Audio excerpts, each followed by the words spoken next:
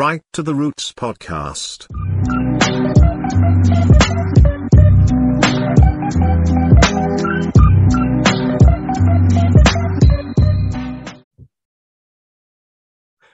Welcome to episode 10 of Right to the Roots podcast. We had a little issue earlier on where we actually called episode 9. Episode 9, which should have been episode 8, but we fucked that one up.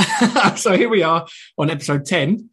And it's a big one this time round. I'm really excited as a big TV and film fan and someone I was really excited about getting on. Why don't we just introduce you straight away? Mr. Scott Schiaffo, the correct pronunciation? That is correct, Scott Schiaffo. How you guys doing, man? All good, sir. All good. And yourself? Very good. Very good.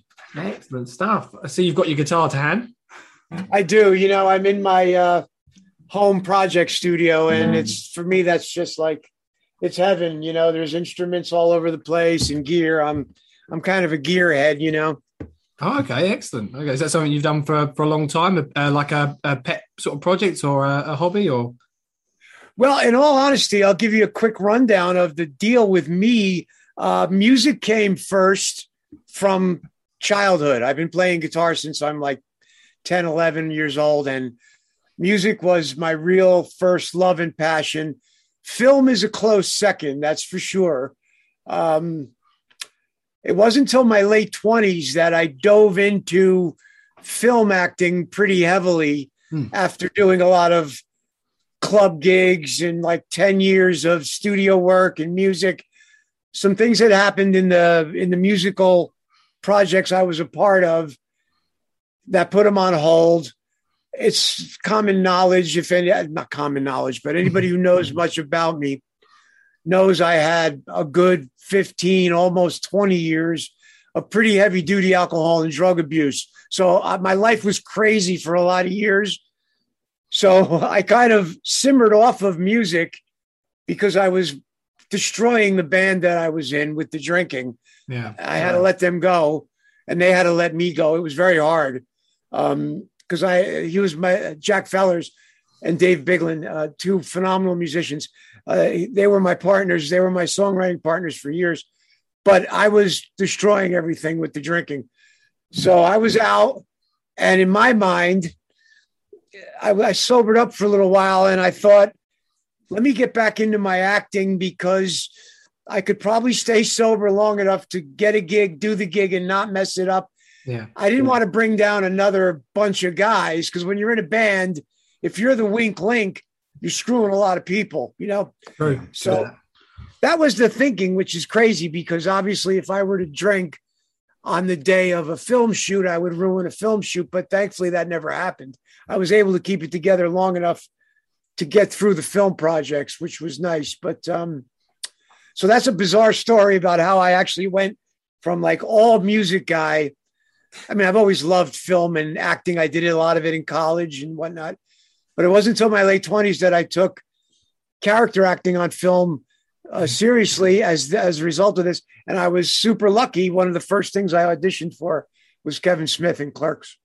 Oh, wow. Okay. Yeah, you delved straight into the background history for yourself there. I have to ask, before we sort of move into Clerks and other bits like that, you said obviously you dealt with say, I guess a form of alcoholism. Are you still processing that sort of stuff now, or is it something that you can have a drink and it's not an issue and that doesn't really affect what you do with regards to music and acting and so on? Well, I'm sober from alcohol 16 years.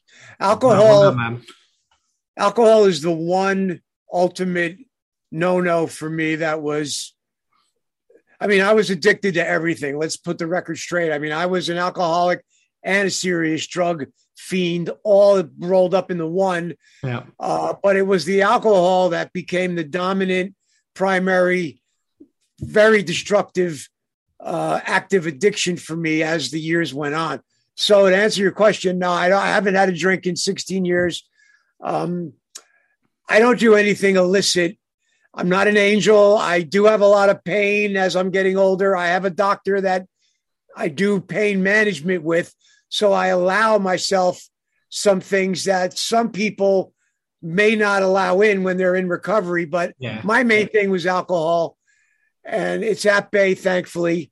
And again, this isn't for everybody. I know there's a lot of people who get into recovery, and if they take anything that is too much of a mood or mind altering thing, you end up running right back to your main addiction. But for me, thankfully, that's not happening. So a long-winded way of saying, no, I don't drink, but I'm no angel. None of us are, man. None of us are. I can't imagine. I mean, life is too insane and the pain is too great to not manage it with a little help from my doctor once in a while. Cause I have sciatica. I'm actually, this is crazy to share this right now, but I was a little concerned because probably within a couple of weeks, I'm going to go in for another hernia surgery. Right. And sitting in certain positions is really difficult. And last night I ended up with a lot of pain and I thought, oh man, I got to find a chair that's better for tomorrow's podcast, or else 10, 15 minutes into it, I'm going to be doubled over in pain. So it's always something. But again, I'm very thankful for how things have panned out for me. I'm doing okay. And I'm very blessed to have the things in my life I do have. And thank you for having me on. Oh, thank you for coming on. Don't be silly. Thank you for coming on, and thank you for kind of finding a comfortable chair. Yeah, yeah. I'm glad. Yeah. I really do appreciate the efforts. Considering we're an independent, small podcast, realistically. So it's nice to have someone putting in the effort for us. So thank you, man. I appreciate that. Where are you centralized right now? You're not in London, are you? No, I'm from London, but I live roughly around 45 minutes to an hour outside in a county called Essex. Oh, okay. Yeah, so I live on the coast. It's a place called Southend-on-Sea. Rolls off the tongue. It's Jersey Shore. I love all things England since I'm a child. I grew up with the Beatles and the Stones, and then in the 80s we had The Cure. I mean, some of the greatest music ever came from your country, and so I've always been a huge fan of anything British. Monty Python. Mm-hmm. I got to go to London a few years ago for MCM Comic Con. A bunch of us from Clerks came. It was the greatest 5-day weekend ever. I got to see London. I got to see Abbey Road, all of that. Amazing. Man, I'm glad you enjoyed that. The fans in the UK can be rabid, man. There's a lot of passion for things, especially from outside the UK as well. Yeah, I found that to be very true. It's my first time outside of the States doing a con. And man, it was wonderful, the amount of folks that came through to our tables and spent some time with us, to know that you're touched people's lives in other parts of the world. You kind of get an idea that, of course, if films are big, they go everywhere. But until you're there and you meet the people, it doesn't really hit home. And it's wonderful. Again, I've been very blessed to have been part of that film, because at the time it was really just a super low budget shot in the dark for everybody, for Kevin as well. I know, man. It's Clerks is a wondrous film anyway, but something I resonate with very well. Just to touch on the location, by the way, because it all sort of adds into one. Jason's not from this area. Yeah, I'm from a little place called Corby in Northamptonshire, which is in the Midlands. I'm a couple of hours away. I'm just down visiting Dan for a few days. Came down yesterday, here today, leave tomorrow. This is the first time we've recorded. Well, we did one earlier, but this is the first time we've recorded podcasts in the same room. Usually, obviously, we're on Zoom. Oh, that's awesome. Yeah, that's great. That's cool. I mean, technology allows us to do such awesome things. Yeah. You could podcast around the world at almost any time. I mean, that's mind blowing. I'm an old man. I grew up in the 60s and 70s. I love technology. I'm a computer geek, more or less. But it's amazing if you would have told me in the 80s and 90s that what the future held as far as technology and the power that it would have. Just my studio overnight went from analog to all computer, and the possibilities were endless. And it was like a third of the gear, even less. You know, it used to be big, clunky compressors. You can't really see it from there, but there's a whole rack of gear, which I love gear anyway, but with just a computer and a good interface, I had the most amazing studio at my fingertips. It was mind blowing to me. It's amazing what you can do with certain tech. I mean, with regards to the podcast, I used to podcast with a friend of mine, and we had all the proper kit, everything you need, but we never really amounted to much because we weren't really getting the time. Now we've got one fucking solo microphone and a MacBook, and everything seems to be in place. So it's amazing what you can do with not only a certain budget, right, but the tech available to you. And to sort of segue now back into where I was going beforehand. So, Jason coming down and spending time with me and us getting to record together rather than being on Zoom, and to have you involved as well. We're both big Kevin Smith fans. So it was nice anyway. We've got connections through other things, but it was nice that we not only are Kevin Smith fans, big fans of Clerks and all the rest of it, but then to have you on board as well. This is quite a nice special moment, really, because you get to have that real connection, not only with regards to the films, but you've been very open so far. It's lovely, man. What I was going to delve into, thank you. So with regards to your introduction, I guess, into film, where was it you got the news that Clerks was being filmed? So was it word of mouth and you thought, oh, fuck, I can go and audition for this? Or was it friends of friends, or was there a big advertisement for it? Or? Well, no, back then, again, that was at a time where there was, there were no smartphones, no internet. Certainly the internet was in its infancy. Not many people had home computers connected to the internet in the early 90s. It was still old school trade papers. If you were an actor or a musician, you were looking for a gig, you followed the trade papers, and there were audition notices for various projects, whatever it was. And Kevin had put a notice in a paper, because I'm an hour and a half away from those guys. I'm northern New Jersey. They're the Jersey Shore. They're about an hour and a half. But back then, somebody filming a movie in New Jersey was not at all common like now. Now you throw a rock and you hit somebody making a movie. But back then, it wasn't that way at all. So I was like, wow, there's somebody filming in New Jersey. I have to get to this audition. And like I said, I had just gotten back into the acting thing after being a hardcore musician for like most of my life until that point. So, and acting wasn't new to me. I had done a lot in college, and I had my headshots, and I had done some small things along the way, but music was my number one thing. But I saw the notice, and I said, I got to get to that audition. And I went down, and I don't know if you know any of the history, but they did 2 nights at a small theater down there in the Atlantic Highlands. And you didn't read from the script. You came with a prepared monologue, which was standard. That's a standard thing, kind of, or was for a long time. Sometimes you're asked to read from the script cold. Many times you're asked to come in with something prepared. And that was, we did something prepared. So I did my monologue, and I didn't think I did very well. And that's usually the case. And the ones I think I did great, I don't hear anything. And then the ones that I didn't think I did so well, thankfully, the phone rang a few days later, and they said, hey, we'd like you to come back this time and read from the script.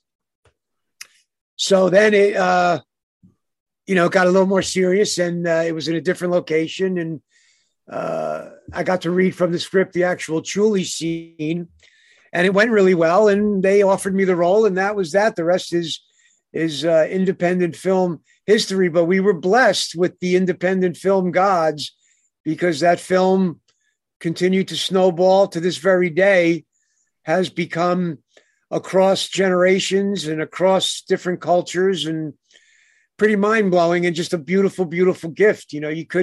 That's not something you can really plan out for at all whatsoever. That's incredible, man. I remember when I first saw Clerks, because I watched all the films in a different order. So me too. The first film I'd seen of Kevin's was Jay and Silent Bob Strike Back. Back when fucking Blockbuster was still around. So my old man had taken me out for the weekly ritual visit to Blockbuster, to get a tub of ice cream and pick some films and all the rest of it. And they had it sounds horrible, but they had this bargain bin of DVDs. Oh. And I was like, what the fuck is that? And there's two like guys, one in the backwards cap, and I'm like, yeah, fuck it. I look, I like that look or whatever. I'll read the back of it. I thought, this looks fucking funny. Why not? Let's pop it on. And from there, I was like, what is this world? What are these characters? There must be more. And I sort of traced my way back and then obviously found Clerks. I remember watching it for the first time and resonating with it so much. I'm part of that type of working background, that counterculture stuff where it's like, yeah, fuck customers, all the rest of it. All right, no hockey on the roof kind of stuff. But, I thought, oh, man, I couldn't believe this existed. I mean, what were your first thoughts when you read the script? Were you like, oh, I can identify with this, or like, oh, okay, this is new? That's a really awesome story. I really thank you for sharing that, because there are lots of folks who are big Kevin supporters who sort of came in later in the game and then went backwards, which is what you're going to do. And that's really cool. No, what happened with the first film, and this is not uncommon on many films, when you are a supporting player and you only have 4, 5, 6 pages in the script, you don't get the whole script. You get your pages. They call them sides, like a side of French fries, a side. You get your sides that your character appears on. Yeah. So that's all I knew for a year until he sent us a video copy of the finished first edit. Okay. So then, of course, I was blown away. I couldn't believe just how insane and how funny and how much heart it had with such filthy language. It still had heart. And I was just like, wow, okay, this is, I thought it was too edgy to get any kind of bigger acceptance other than like a real underground hardcore following. Yeah. But, again, we were looking for any kind of reaction. You want, that's fine. Little cult film, you build whatever it's going to be. It's still mind blowing to me to this day that film has such wide acceptance because of how rough, crude, however you want to say it, it really is. But so no, to answer the question long-windedly, I never got to see a full script of Clerks until I actually saw the finished film. That was my introduction to what the rest of the movie really was. And wow, I was just as blown away as everybody else, Was it an odd feeling seeing yourself on screen? Yeah, that is, it is a very odd thing. And in the earlier years of my doing this, I would, you'd want to go and you want to check it out. You want to see how it was edited, because what's funny is with film, editing is a huge part of it. Unlike theater, you got actors on a stage interacting and acting. That's what you get. With editing, especially now with what you could do technology. But even then, there's a lot of things that can change in editing that could make things much better, sometimes not for the better. But so I would watch and I would try to learn, but it's tough because it's hard to break away from. Part of it is the ego. You're like, oh, I'm so critical of myself. And, oh, I wish I would have done that part slightly differently. So you're getting really critical. But what was really fun, my mom was alive at the time, and it was playing in New York City because it played at the Angelica for months when it was first released.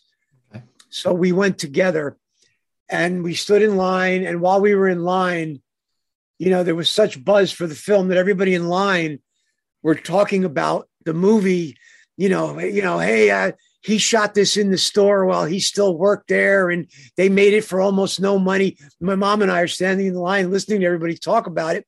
And just we're kind of like smiling and giggling to ourselves because it was just fun and you wasn't really expecting that. Yeah. But to go and to see it on the big screen with her and to have that live audience react, because they really did enjoy it and they really were laughing. It was one of the most wonderful experiences of my adult life without, I can't overstate that enough. It was really a a beautiful gift. So, and since then, I'm used to trying to separate myself from the finished work. Yeah. Acting kind of is, I love it, and it is a passion of mine. But again, music was first and foremost. So making that transition and learning how to be a smart camera actor, because when you act for the camera, it's very different than theater. They're two different worlds. I prefer film. I respect theater, and I respect the actors who Brian O'Halloran, Dante. He's phenomenal on stage. He's powerful actor on stage. But they're two different worlds. I really focused on film. When it came to live performance, I would rather be doing something musically than acting on stage. When it comes to acting, I'd rather it be on film. I just love film. Oh wow, man! No, it sounds like you've come a long way, and you really seem to enjoy your craft as well. To go back on what we were talking about briefly, what was your introduction with regards to Kevin's work? So I believe the first film I saw of Kevin's was Dogma. So I was born in 94. So I was born the year that obviously Clerks was released. Nothing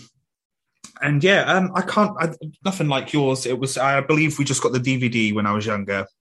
And obviously the cast for Dogma is insane, isn't it?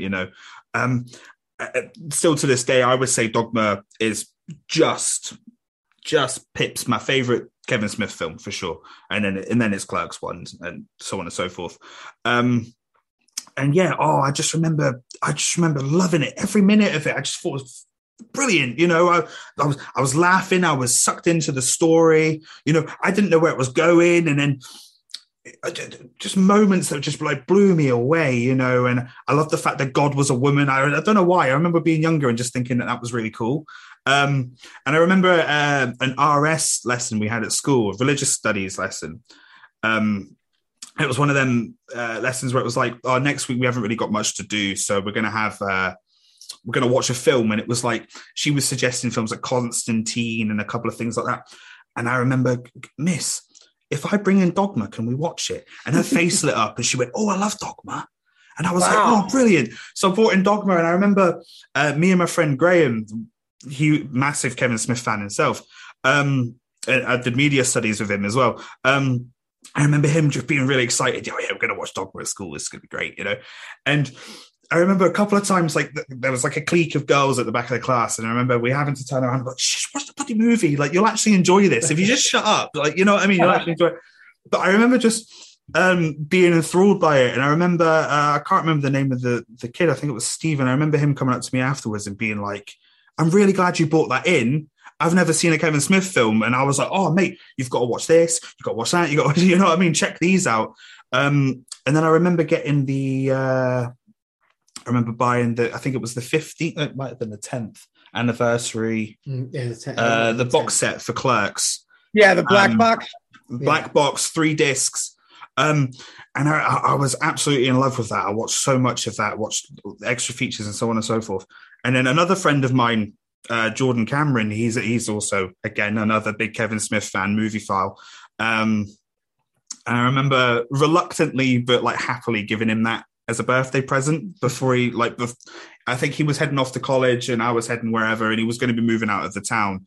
And it was like a parting gift. And I just remember being like, if anyone deserves it, it's Jordan, But yeah, that was my introduction to Kevin Smith. It was Dogma. I'm not actually sure what I would have saw next. I think it probably would have been Jay and Silent Bob Strike Back, and then Clerks, Chasing Amy, Mallrats, so on, Right. And then we first met in 2011 at a music festival, metal music festival called Sonosphere.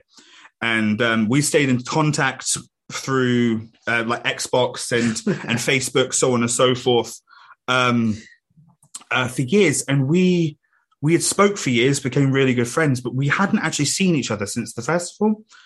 And when Jay and Silent Bob, the reboot came out, we arranged to meet up and go and see it in London with Kevin Smith. What was awesome. the name of the place? I can't remember the name of the place. Genesis Theatre in Bethnal Yeah, Green, they do quite a lot there.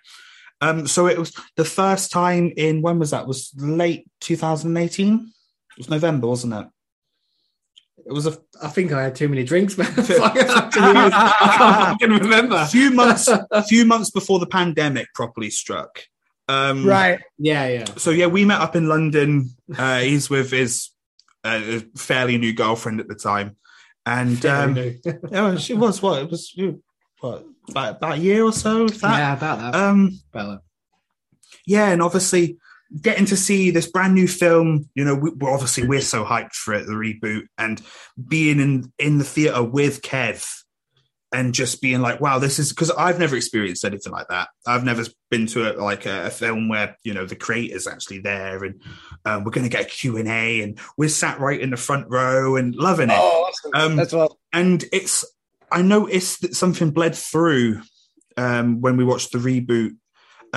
The theater experience, the cinema experience in America is kind of different than it is here, in the sense of like with action films and stuff. I remember watching an illegal rip of Alien versus Predator when I was younger, and it was filmed in an American cinema, and the audience will cheer for things. Like there'll be a fight scene and like people are picking sides and cheering the fight scenes and this, that, and the other. And obviously in the UK, that doesn't happen as much. Obviously people laugh, you know, comedy is comedy. Everyone's going to laugh. But there was something that happened that I thought was really magical when we were watching the reboot with Kev, was we were kind of naturally cheering people when they came up on, you know, when their first appearance in the movie. And we were like whooping for them and cheering for them. And it just felt, I don't think I'll ever replicate that cinema experience. You know, it just felt special. And it was good to be with a friend that I hadn't seen in so long. And yeah, it's just something that I know will resonate with me for the rest of my life. You know, it was just really nice experience. And yeah, I think a lot of Kevin Smith fans will have that sort of affinity with his movies. There'll always be a story to tell or an experience with a friend that they've got that revolves around something to do with one of his films. And I think, like you said, you know, with the low budget start that Clerks had, I think his career's been very unique in that sense. There isn't many filmmakers there's a few, you know, people, James Gunn or whatever, start in Troma and work their way up, you know. But the following that he gained so early on, the hardcore fans that have stayed all the way and the ones that have, you know, joined in here and discovered earlier stuff, I think there's something so unique about that fan base that it's like Dan mentioned the other day, it's like when you go to a metal festival or something and you feel at home, like you're nodding at everyone's into the same stuff as you, and you feel that affinity with people. And I think Kevin Smith films have that.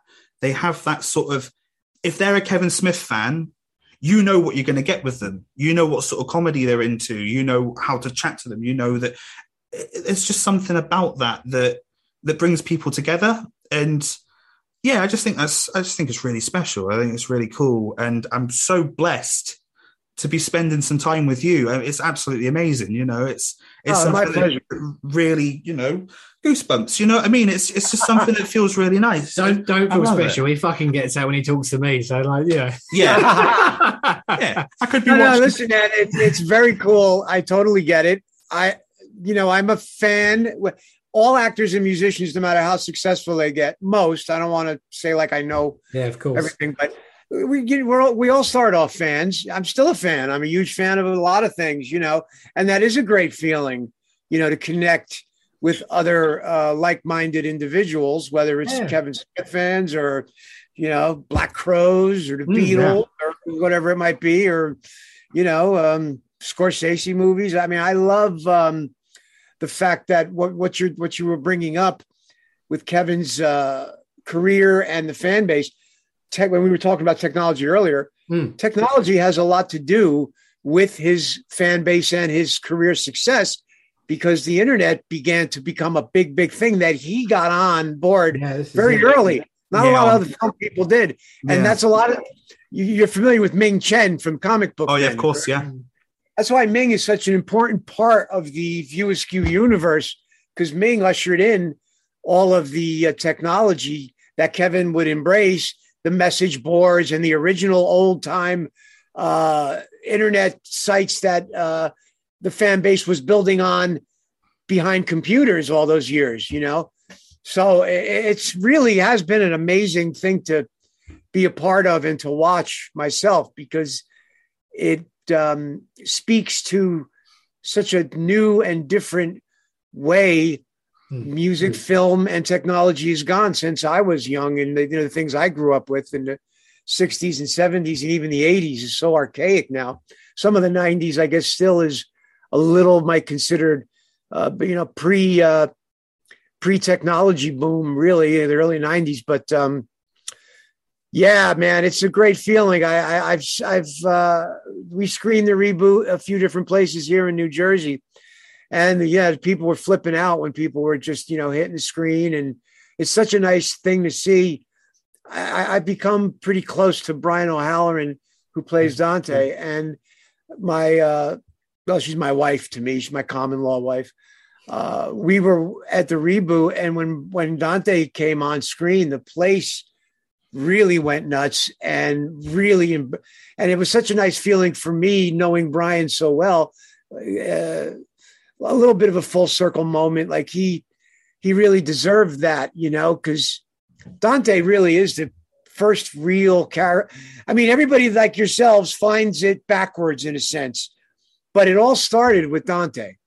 If you know what I mean, like the universe, the View Askew universe kind of starts with Dante, and then it actually starts. Somebody pointed this out to me at a Q&A. Like the first two characters you ever meet in the Kevin Smith universe is Dante and the Chulies guy. Yeah. Think about it. And I was like, wow, that's true, isn't it? I never looked at it that way, but it all grew from there. But it's an amazing thing. And it's really great to get to talk to guys like yourselves who are into it. And, we're a zillion miles apart, but yet, we can connect on Silent Bob.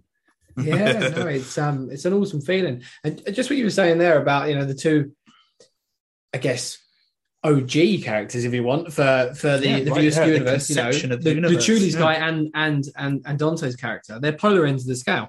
When you think about it, one guy, fucking stuck in a deadbeat job is fuck the world and all the rest of it, and the other guy's there trying to make $1. You've got the businessman and the other end of it, and it's quite cool. I never really sat and thought about it, to be honest. You just watch, watching the films, and you think, oh yeah, this is funny. This is going to happen. This is going to happen, because you're so familiar with it. But it's funny to sit back and think about it, and I think whether Kev did it intentionally or not, he's shown both sides of the scale there, if you want.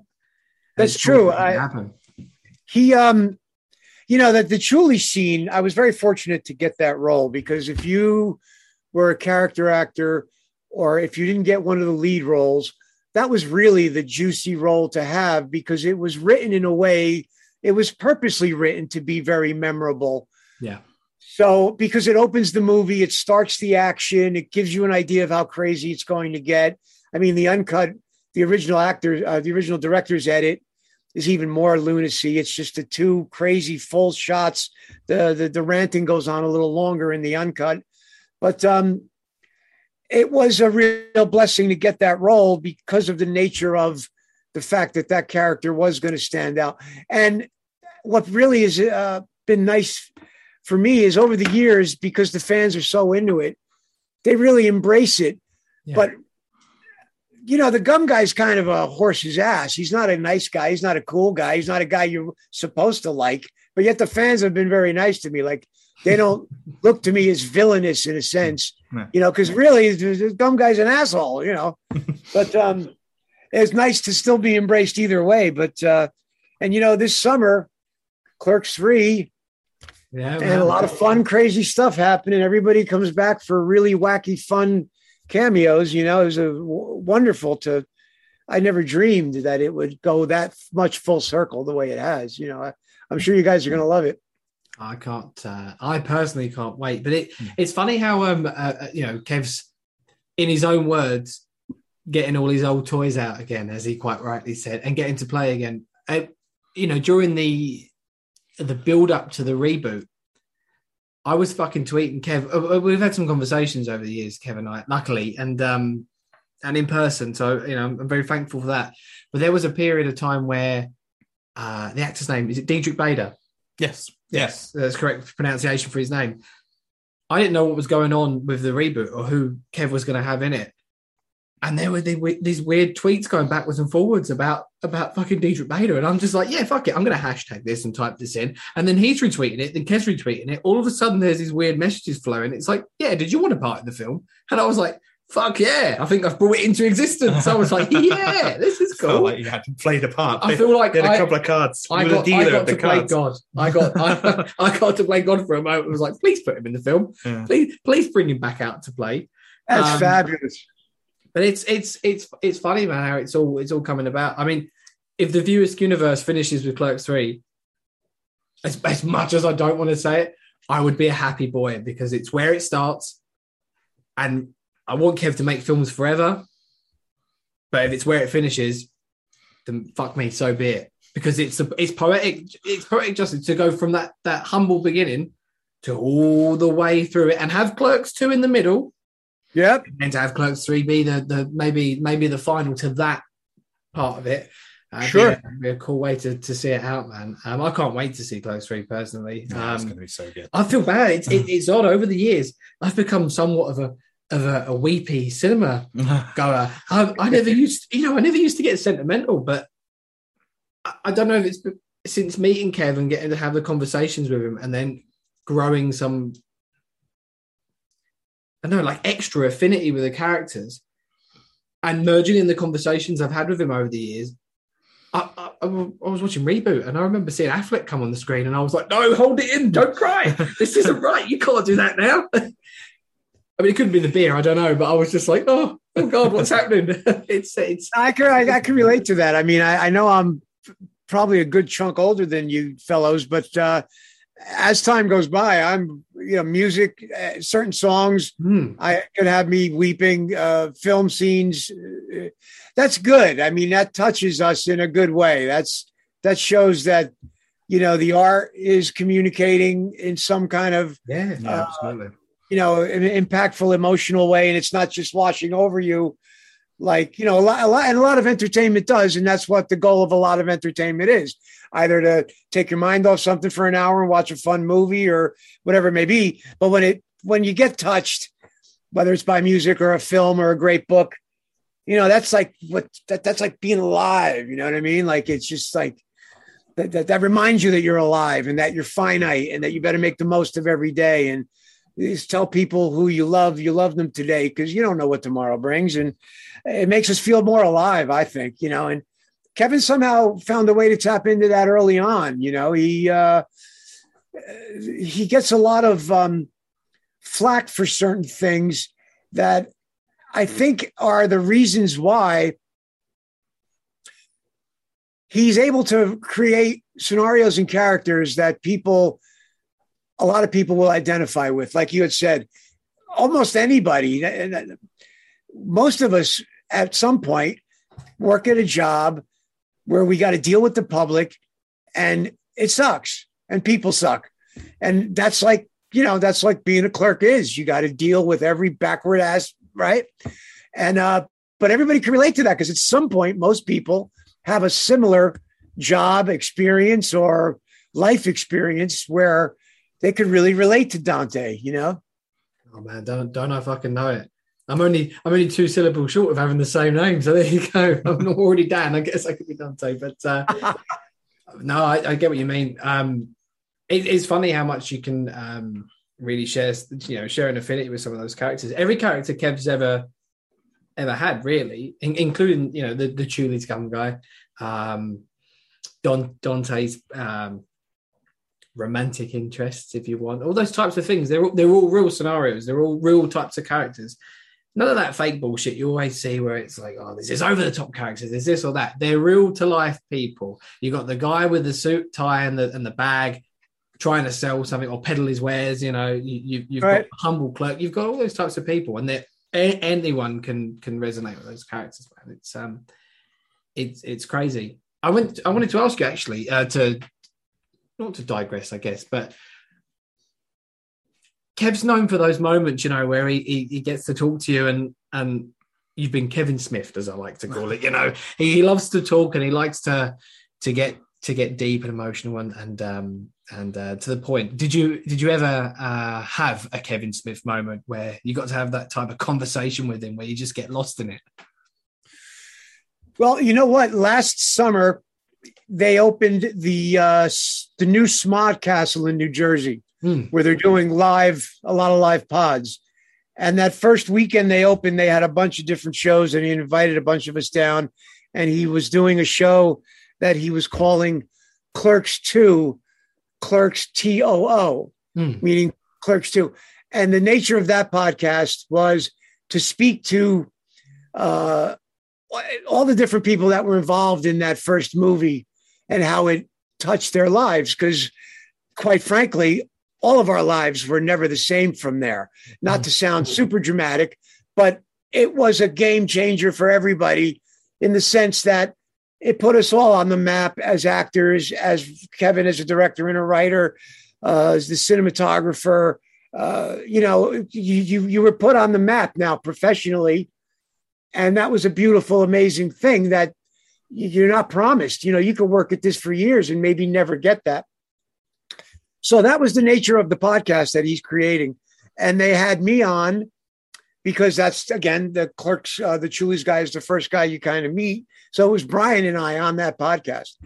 And it was about an hour and a half, 2 hours, but it was the longest I had gotten to sit down and talk with Kevin in decades, really.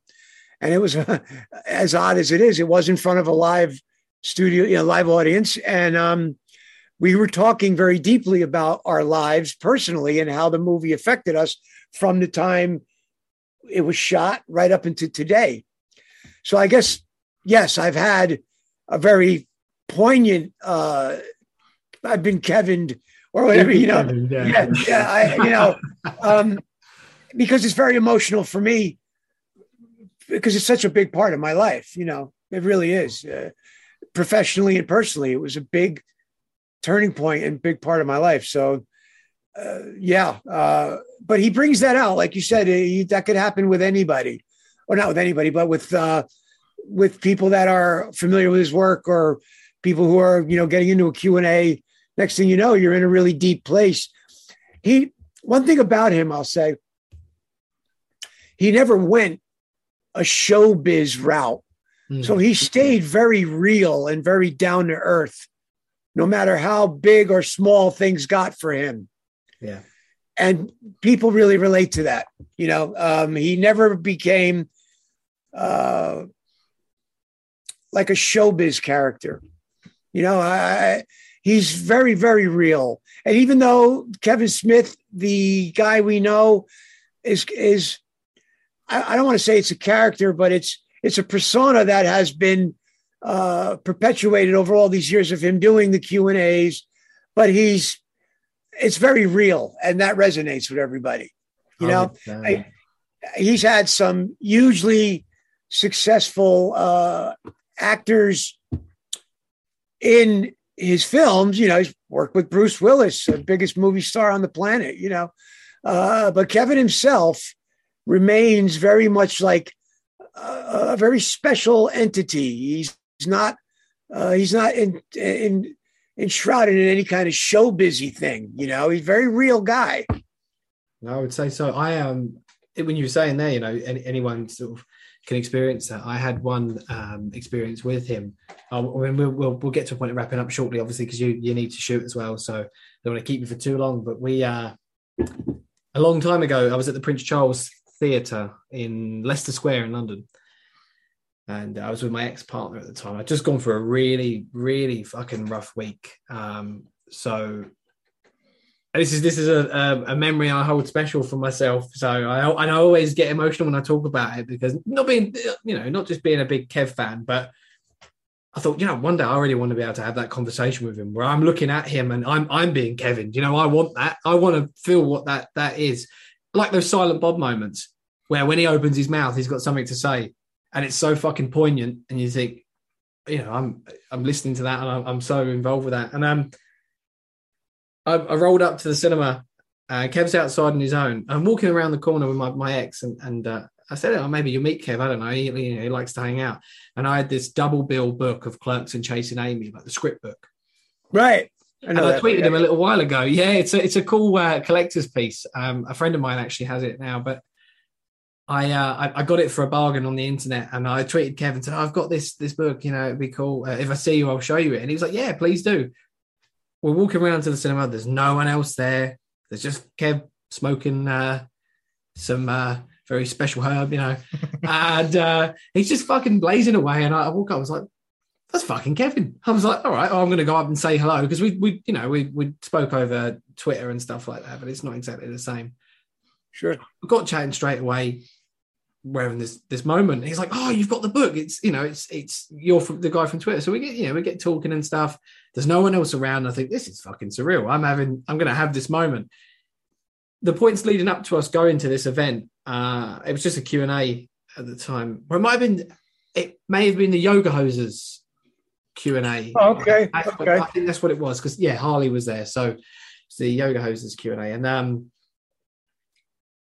at the time in the week, I dealt with a suicide at work. So I used to work on the railway. Oh boy. Yeah, so I had that. Was that a co-worker, or was that like a pedestrian? Pedestrian. So I sold a lady a ticket, and a busy day anyway, because you deal with thousands of people. So, in the nicest way of saying it, you get a little blasé about it, I guess. You're just like, "There's your ticket, see you later." You can't help it. There's a lot of conversations to have in the day. But I noticed something straight away, and I thought, fuck, something's not right. Before I could get out, she jumped in front of the train. So, yeah, she survived. Oh gosh. Yeah, she survived. Injuries and so on, but incredible stuff. But we were dealing with that, and I dealt with some other stuff during the week as well. And the day after, we had the lady that comes around to speak about how you feel and all the rest of it on the railway. And I got a phone call as she came, and my mum telling me she was ill, and she said they found a lump and all this other stuff. And I thought, oh, for fuck's sake, it's what else can happen during this week? And so much other stuff had gone on. I was just really feeling it, and I thought I could do with a break. And all of a sudden, I saw this Kevin Smith ticket. It was like out of the blue, and I've got friends at the Prince Charles Cinema, and it was as if it happens for a reason. Let's just say. And I thought, okay, I'm going to purchase these tickets. There's 2 front row tickets left. I'll be purchasing those straight away. So we got there. I'm telling Kev, and Kev was like, "Oh, so what are you here for?" And I told him the story of all the other stuff that had gone on, and he. To his credit, he started weeping, and he's really teary. And I was like, "Kev, don't fucking cry." I was like, "I don't want to cry. I'm crying." I was like, "That's not fair. You're Kevin Smith with me." And he was like, "I'm Kevin Smith who I want." It was just like Kevin Smith whoever. But he gave me this big, yeah, it was cool, man. He gave me this big embracing hug, and we got talking about his mum and the stuff my mum was going through and all the rest of it. But it was madness to have that moment, because it wasn't just about film. We talked about film and everything else, but it felt like forever.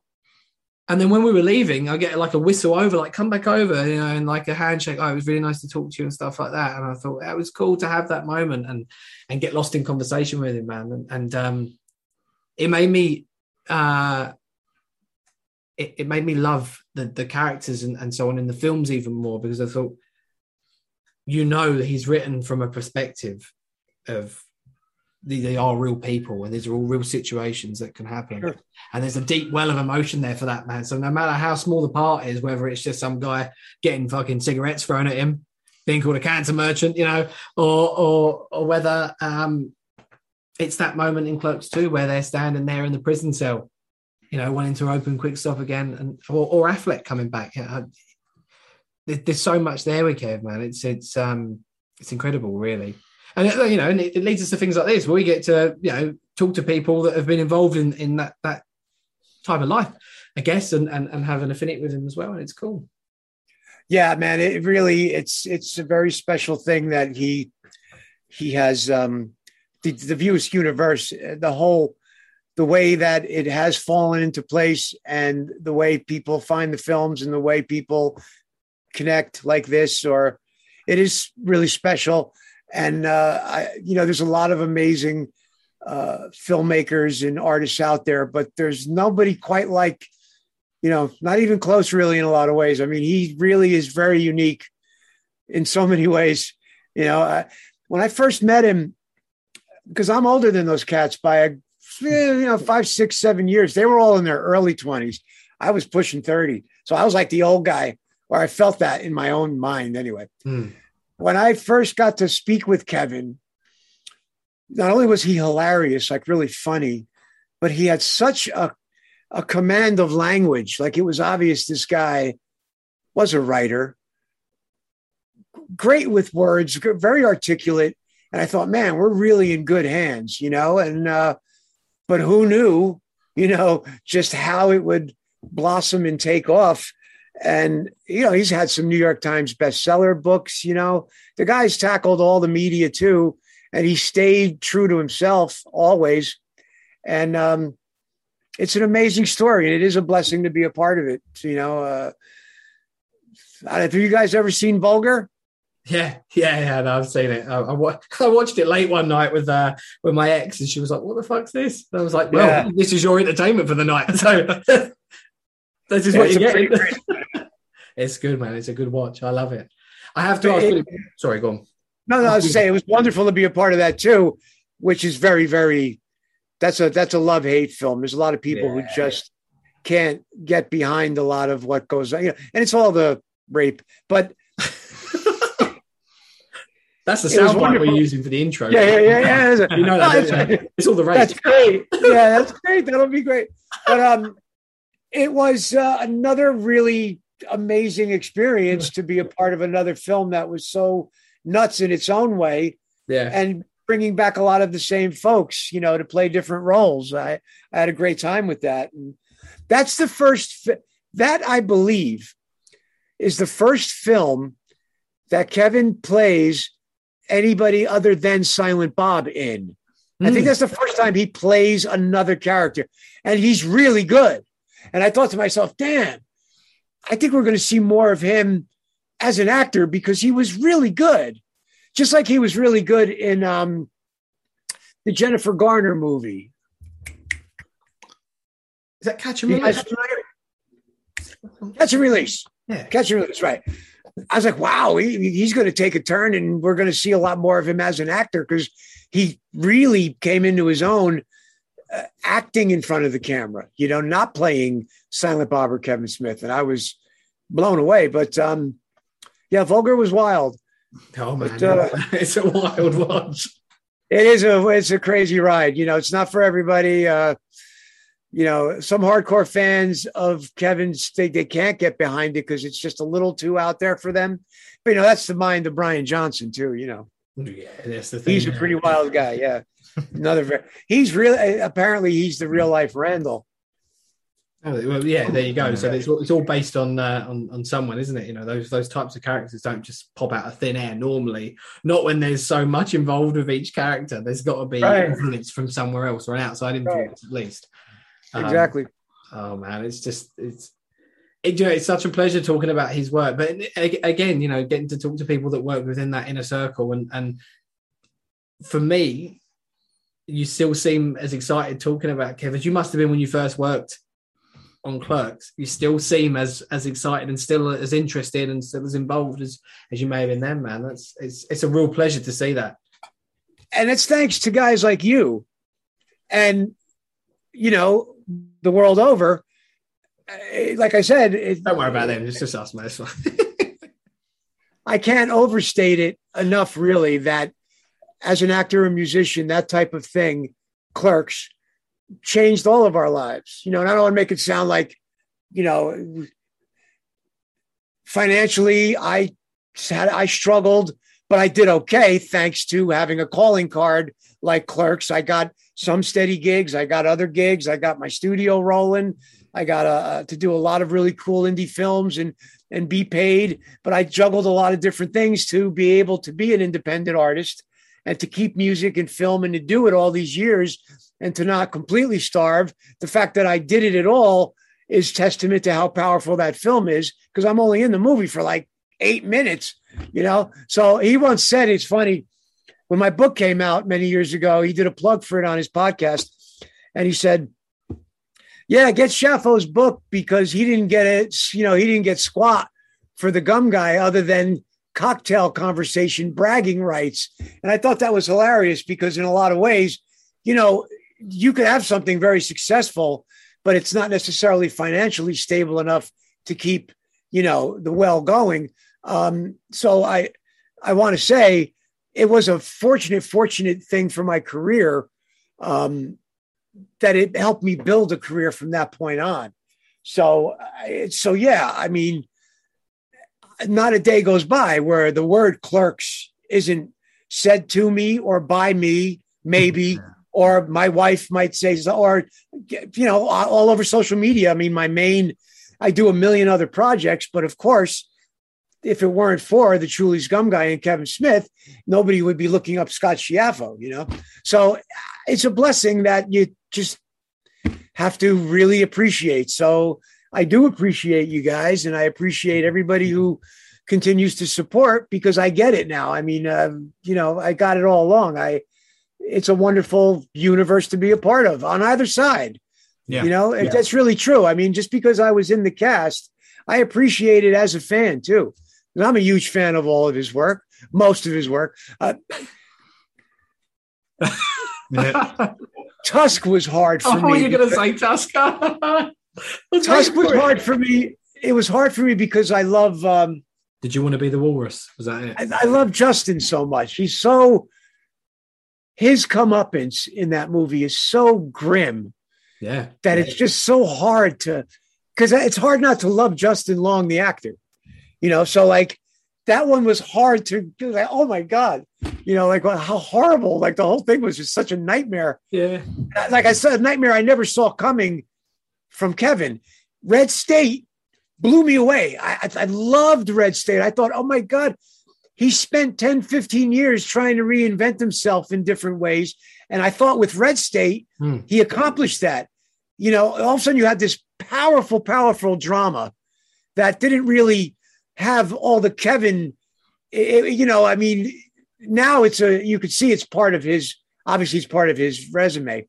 It's not part of the View Askew universe, but it was I thought it was a really well done thing. I was just like, whoa, I thought we were going to get lots of dramas and things from him after that, but he kind of steered clear. He stuck with comedy. Let's face it, he's funny as hell. Yeah. But yeah, I love all of them. I love Yoga Hosers. I do. I know a lot of people. There's a lot of mixed feelings in the fan base over Yoga Hosers. Like it's a watered down female version of Clerks or whatever. But, you know, I think there's a lot of sweet, fun stuff in it regardless.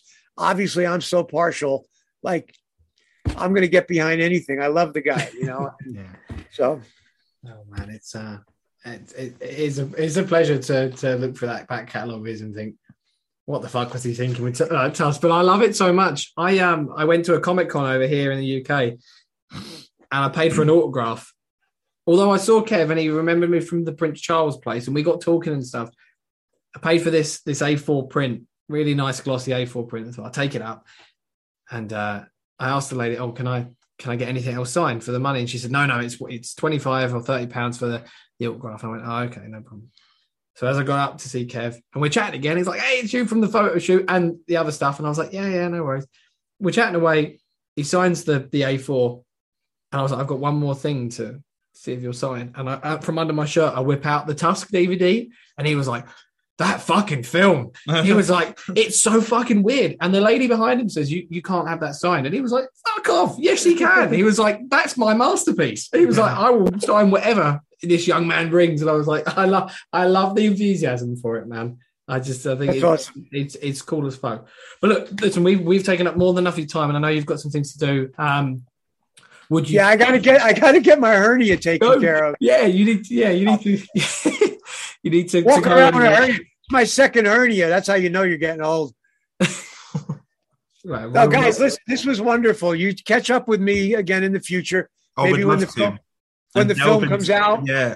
Next summer. Do other projects and so on and so forth. We'd love to come. That would be great. Just reach out to me anytime on social media. And I appreciate the time that you spend and all that you've put into the universe, because collectively we all put into it, really, whether you're on the artist side or you're on the supporter side. And sometimes that bleeds over. A lot of people that were supporters ended up in the films or working on the films, or doing art for the film, being background or whatever. So it's really all inclusive. That's one of the amazing things about Kevin. Long before all inclusive really became more in the social prominence, meaning, now you've got the Me Too, you've got Black Lives Matter, you've got whatever. Kevin's his world's always been all inclusive. Absolutely. And that's I think that it shows in the fact with guys like yourself and whoever shows up to the films or at the cons. It's everybody from 6 to 60, all races, ages, colors, sizes, sexual persuasions, religious persuasions. It's an all-inclusive trip with Kevin, and it always has been, I think. And I think that's something that was never stated, never had to be stated, but now is very obvious when you think about it. Well, it was lovely to hear such a passionate way of talking about that in inclusive nature of Kev, man. But so we'll let you go. May I ask one favor before you? Sure, absolutely. Would you care to play us out on your guitar, sir, and play sure, that'd be great, from your back catalogue, because that's what matters most.